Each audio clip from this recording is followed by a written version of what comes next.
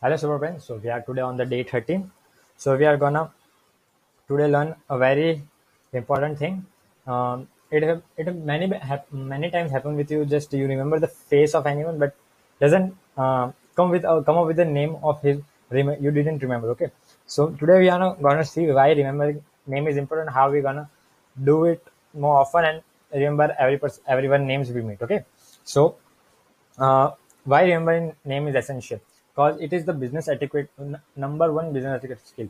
So if you remember someone name after you meeting after you met him after a long time, and he's gonna really impressed by you because you remember the name.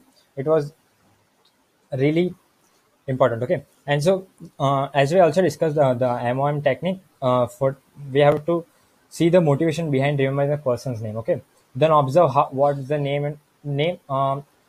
Always spell the correct name. Okay, do not make any mistakes and mechanics which we are gonna see ahead. Okay, so be suave is gonna full form here. So we'll get him. So believe.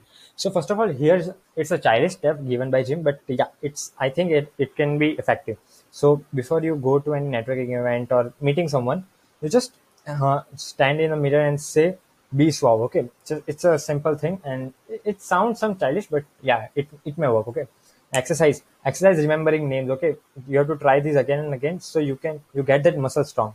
Okay, now say so after he or she introduces his or her name, you just have to say it once again, so be correct with the spelling and the pronunciation. Okay, and then use their name often in the conversation, and also ask their history behind the name, what's their meaning, how who kept their name. Okay, like that, and visualize the note or picture on the face to remember their name. Okay, you can. Okay, and always end conversation with the thank you and tell his name or by his name. Okay, it's gonna really remember the person.